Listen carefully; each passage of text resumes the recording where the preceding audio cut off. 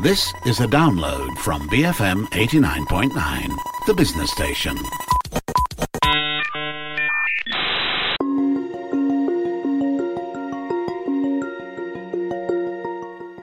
BFM 89.9, the business station. My name is Rich Bradbury, and this is Matt Splained. Now, he's been hiding in the shadows for the past couple of weeks, but resident futurist Culture Pop's Matt Armitage is stepping back into the light to tell us why science is slick. Last time, it felt that Science is Slick was just a collection of scary robot stories, Matt. And there's plenty more where those came from. Do you want me to get cracking? Not particularly. Okay, how about I start us off with something that should have maybe leave less of a bad taste in the mouth. How about we start with something like chocolate? Smart chocolates that implant AI nanobots in your brain? Strangely, that's actually not too far away from some of the stories that we'll get to later. But no, for now, chocolate is just chocolate. And this is a story actually about perceptions. And I do eat a lot of chocolate. Now, nobody would ever guess that looking at you. And that's why there's no video version of this show. But I mostly eat 100% cocoa dark chocolate. So that's basically cocoa powder in a bar. There's no milk, there's no sugar, there's no sweeteners. And after a few years of eating that, I genuinely find most milk chocolates too sweet and sickly. I've grown to prefer the bitterness that you get with unsweetened chocolate. How about you? What kind of chocolate's your kind of favorite? Oddly enough, the one that you recommended not too long ago, the Marks and Spencer's brand drop, high cocoa amount, is something I'm partial to. But as a general rule, I don't eat chocolate. I'm not a huge fan of chocolate or sweet things. And people say I have no soul, but you probably wouldn't believe that I could change what you thought about that chocolate, as in physically change the way that you perceive its taste, by changing the color of the packaging that it comes in. But that's exactly what researchers in Brazil have discovered. A team at the University of Campinas in Brazil surveyed 420 people, half of them in Brazil, half of them in France, to see what they thought chocolate would taste like in different colored packaging. Wait. So they didn't actually eat the chocolate? I know, it's a bit of a disappointment, but the researchers wanted to test the perception of what it would taste like. So kind of like, judging the book by its cover almost. Well, very much so. They were sent photos of dark chocolate and milk chocolate bars in these different colored packagings, yellow, red, pink, green, blue, brown, and black, I think. And they were asked to award points on a scale of 1 to 9 about various attributes that they thought the chocolate might have, including how bitter or sweet they expected it to taste. Now, just to be clear, the bars of chocolate are the same in size and shape. It's only the wrapping, the color of the wrapping, that changes. And the respondents weren't actually told what the goal of the survey was. And the darker the packaging, the more bitter they thought it would be, and yellow for banana, maybe. Well, pretty much. And, the reverse being the case as well. So the chocolates, both milk and dark, in the lighter packaging, as you mentioned, yellow or pink as well, they were expected to be the sweetest. No, not necessarily banana. I know. What's really interesting is how they rated what they thought it would taste like. So the milk chocolate was judged most likely to be enjoyed in black packaging because people wanted it to have a slightly bitter, less sweet edge to it. However, dark chocolate in the same black packaging was judged to be least likely to be enjoyed. The perception was that it would be too bitter, or, as it's also known, perfect for me. You mentioned that the survey was split between respondents in Brazil and France. Were there any geographical variations? Well, you might imagine that colours have different meanings in different cultures. So I think the team was quite surprised to see the lack of variation between the French and Brazilian respondents, especially as the French as a nation eat a lot more chocolate per capita than Brazilians, I think almost 3 times as much. And the chocolate they eat overall has a much higher cocoa content. So that adds the suggestion that these color cues are actually universal. Perhaps they're even species-wide traits. Obviously, you'd need to do a lot more studying for that. But it might seem that this is an odd thing to study. You know, you might be wondering why somebody is studying chocolate bar wrappers. But I guess there are a lot of behavioral lessons that can be learned. It will definitely be useful to product developers. It'll give them a better appreciation of how, as you said, the cover is likely to prejudge the book inside. And yes, the next stage is to start doing taste tests to see if those perceptions are carried through to the products themselves. So that's a study I might sign myself up for. Of course. So, is it now time for scary robots and machine intelligence? I mean, you've been away for a while, Matt. Well, I can give you another story about bitterness first. I imagine that's something you have a deep well of. Well, pretty much infinite. I'm happy to say it's my rocket fuel. So what we have is a cuddly and uplifting story about vampire bats. Yeah, of course it is. Of course, yeah. Hush. A team at the Leibniz Institute for Food Systems Biology in Germany is researching to see if vampire bats avoid bitter foods for a reason. In fact, you could call this a bat taste story. Common vampire bats. Yeah, I know. Yeah. I'll let you have that. Go on. Go on. Common vampire bats don't have any sweet taste receptors. Unlike their cousins, the fruit bat, they probably lost them during that evolutionary process as their diets diverged. But despite the fact that they lost their ability to taste sweet things, they've retained some of their bitterness receptors, 3 of them, in fact. So the team in Germany wanted to find out why. So they inserted DNA sequences for the bat's taste receptors into human kidney cell cultures. Wait, this is a story about vampire bats and human DNA experiments, and this is supposed to make people feel good about the world. Do people not watch sci-fi anymore? What's going on? Well, the alternative is that we go straight to these stories about AI-assisted brain cells in 3D printed bioreactors.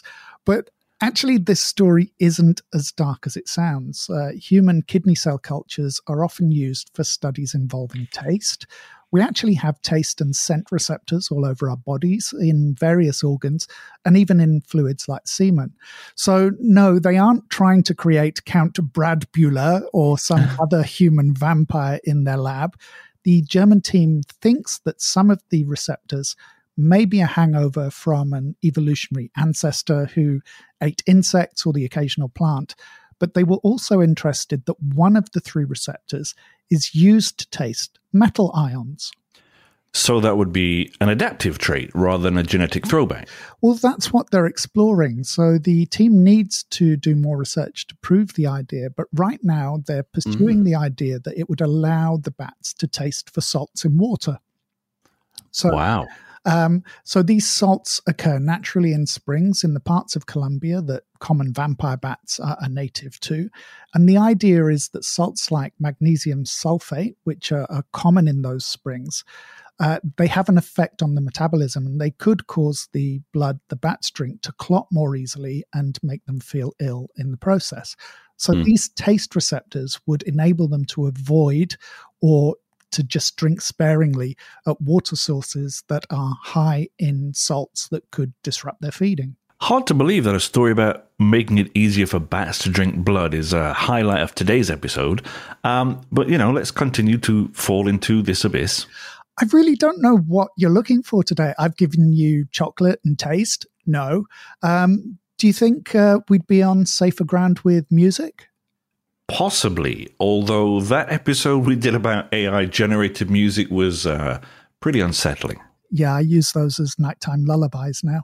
You can make pretty much anything a scarring and terrifying experience. That's probably why my event company for kids' parties didn't really take off.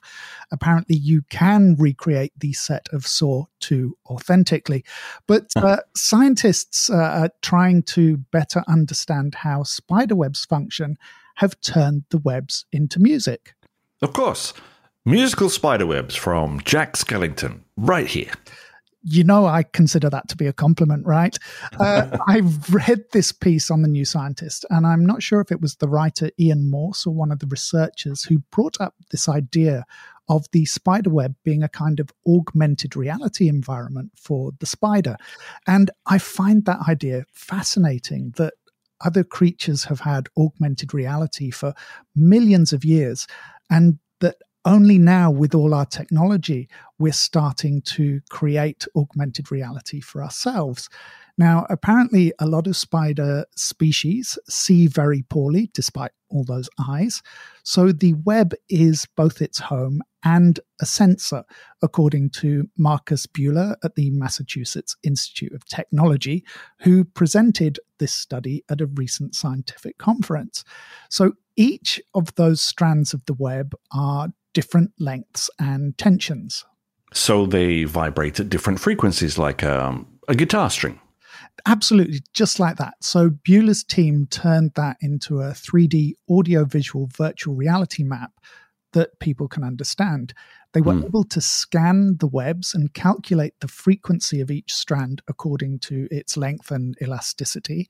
And that enabled them to assign tones to each of those strands, which are within our hearing range. Obviously, they made some tonal and harmonic decisions to make it sound, pleasing. Equally, they could have made it sound like Shelob attacking Bilbo in Lord of the Rings, but that's not as people-friendly. So users of the 3D model can then connect individual sounds to the movement of each thread. So you can start to build up this mental picture of what's happening within that little world of the web, even if you have your eyes closed. So what we're about to play you, this is what the world of the spider might sound like.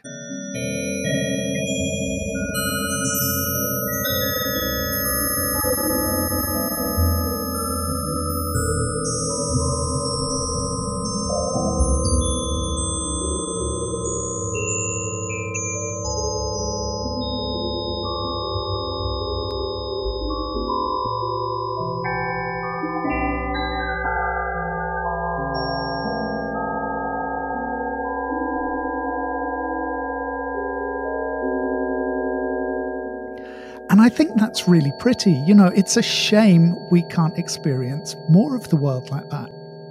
Yeah, some days you're left speechless, and I guess we'll finally have some soothing robot and AI destruction after the break. You're listening to Matt Splained here on BFM 89.9.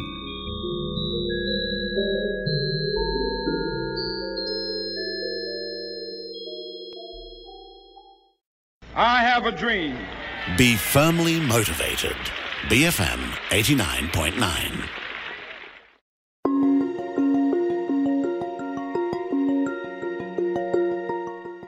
BFM 89.9, the business station. My name is Rich Bradbury. This is Matt Splained, and so far on today's episode, it's kind of read a little bit like a Halloween special. We've had spiders' webs, spooky music, and vampire bats, with only some bitter chocolate to sweeten the proceedings. I mean, what's next?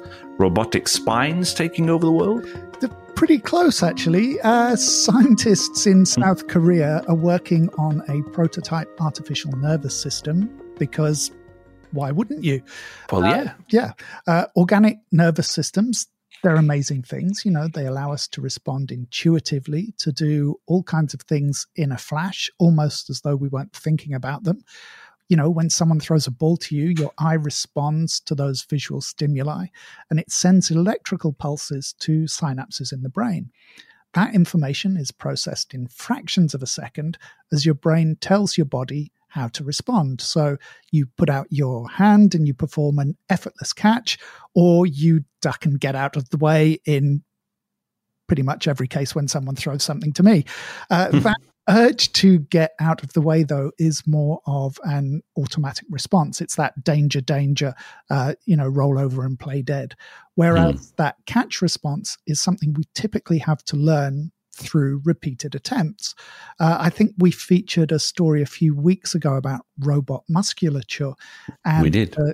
And the machines having muscles that can tense and harden in ways that suit a particular task, so that its aptitude increases the more it practices that process.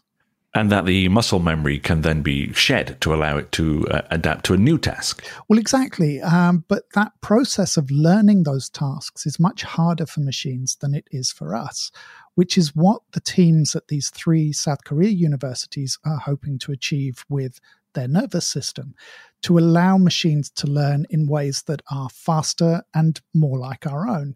So they built a simple nervous system to respond to external stimuli.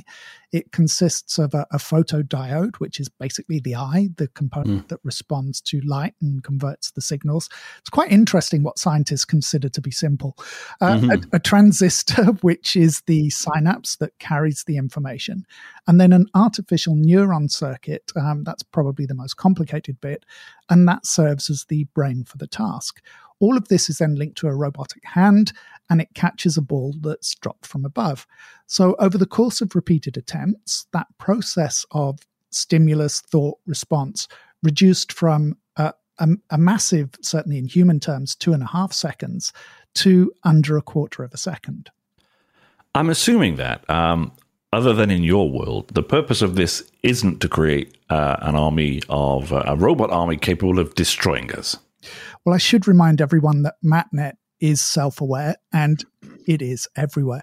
But certainly it's true that this can be used to develop better robots. We could potentially put sensors on people doing specific tasks that we want to train machines to do. The information from those sensors create a kind of blueprint for the machines to emulate and perhaps even eventually improve on. And it gives them that critical capacity that we have, which is adaptability. So in most production or task-based environments, robots are making the same pre-programmed movements and functions over and over again. A system like this would enable them to deal with external stimuli that they haven't anticipated. And that would be crucial to machines operating in human environments, say in our homes or on our streets. But another massive application is to restore mobility to people, either through prosthetic or assistive devices. And this kind of technology would help to reduce the delay times that current prostheses suffer from, and maybe increase the amount of granular and fine motion control that the wearer is able to exercise. You know what? You'll be brewing brains in jars next. Have you been reading my notes? That is literally what our next story is. So research teams at the Indian Institute of Technology in Madras, under a guy called Ikram Khan, and their colleagues over at MIT, have collaborated to create a biochip that can be used to culture and grow human brain tissue and costs around $5. What? Yeah. So the initial tests of the device showed that the human brain tissue lived and grew inside the chip for up to 7 days until it essentially grew out of space to expand into. What's even more incredible is that as the cells multiplied, they start to form that ventricular structure that we typically see in brains. Now, that's not unique to the brain. We've seen similar behavior in other cultured organ cells. Even outside the body, if they're cultured outside the body, they're pre-programmed to create the shape and function of those organs. You said it's a chip. Well, officially, it's a microfluidic bioreactor. It measures about 4 centimeter by 6 centimeters. So it's, kind of that laboratory slide type size. Mm-hmm. What makes this technology really cool is not just the low cost, and the cost aspect is really important. Its makers hope that that cost will open up the field of tissue culturing globally. But it was already possible to culture brain cells, but not very well. Most of the devices that we currently have are sealed to prevent contamination, and that makes it very hard to deliver the nutrients like amino acids that the tissue needs. So it tends to die after a few days. And those chambers also aren't built for visibility, so you can't see what's happening as the tissue grows. Khan wanted to address all of those issues, adding nutrients to keep the tissue alive and being able to view it, all within a low-cost package. This really does sound like science fiction, though. Well, yeah, as you mentioned earlier, that's one of the lovely parts of doing these Science is Slick pieces. showing that sometimes our science reality is both stranger and more beautiful than science fiction. So Kahn's $5 device includes the growing platform. It has tubes to add nutrients and remove waste. It has a fluid warming compartment, although I don't know what that's for. And it has drug injection channels. And of course, the whole chamber is viewable.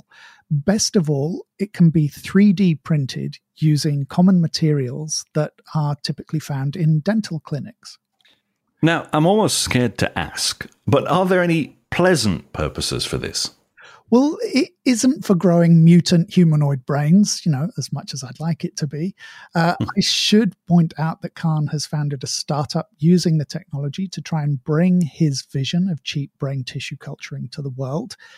One of its primary purposes is to see how an individual is likely to respond to certain medications. That's why it has those drug injection channels.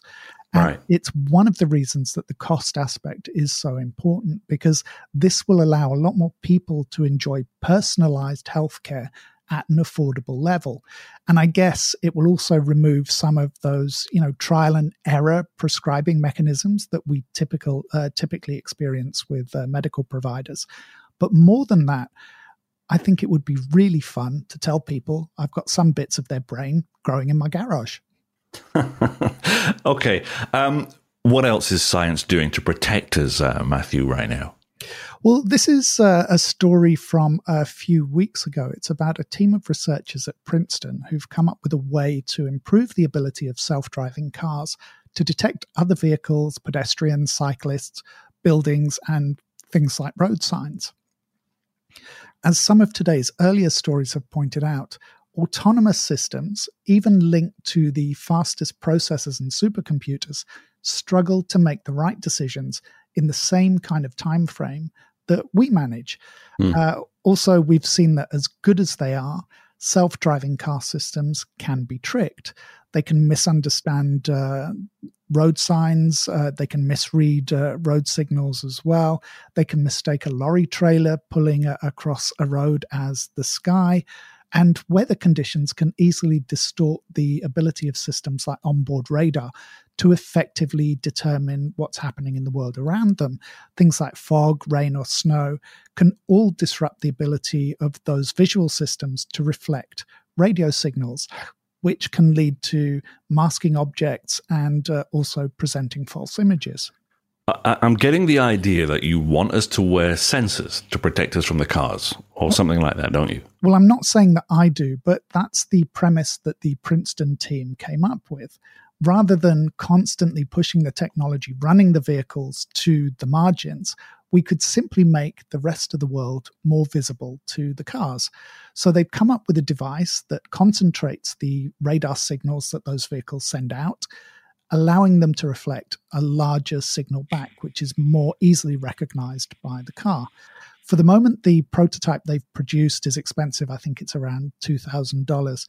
But they think with mass production, they could make them cheap enough to be embedded in things like public architecture, into clothing like cycle jackets, in much the same way that visibility tape and other reflective technologies are now incorporated into many of those functions and materials. Doesn't it feel the wrong way round, though?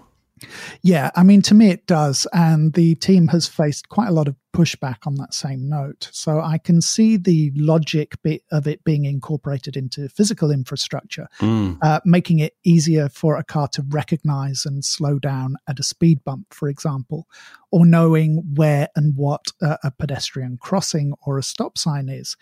But largely, I think these would just be stopgap measures. Especially since the start of the pandemic, the pace at which autonomous vehicles and drones are being introduced into public environments is accelerating. And we know that the technology is still a long way from being foolproof. And what about the human element, making us wear sensors to keep us safe from vehicles? That definitely makes me uneasy. I think it makes a lot of people uneasy. If those sensors are cheap, I think it's fine to include them in cars. You can build them into bike frames. You can put them on buildings and road signs. But I think we should draw the line when it comes to people. there's a danger in making us wear this kind of device that it shifts the responsibility and the blame. You know, someone would say, well, Richard was hit by a car because he wasn't wearing a sensor. I'm always the one getting hit. It's always me.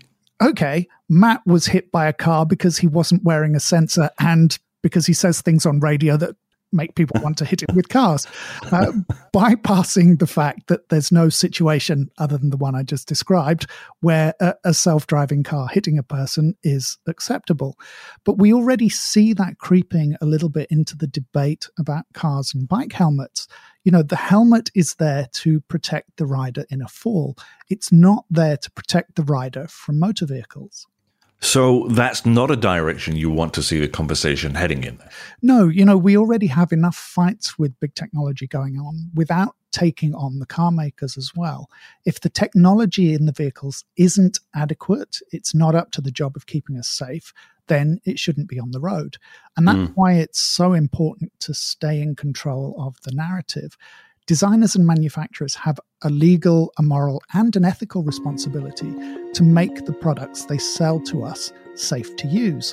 It should never be our legal responsibility as uninvolved third parties to be required to do that job on behalf of commercial companies.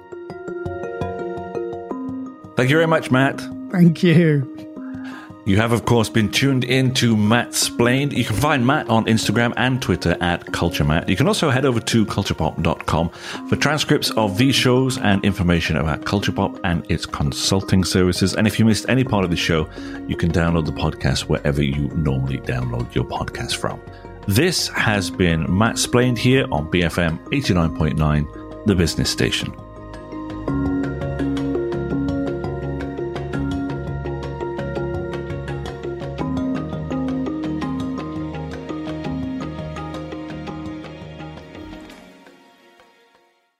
Thank you for listening to this podcast.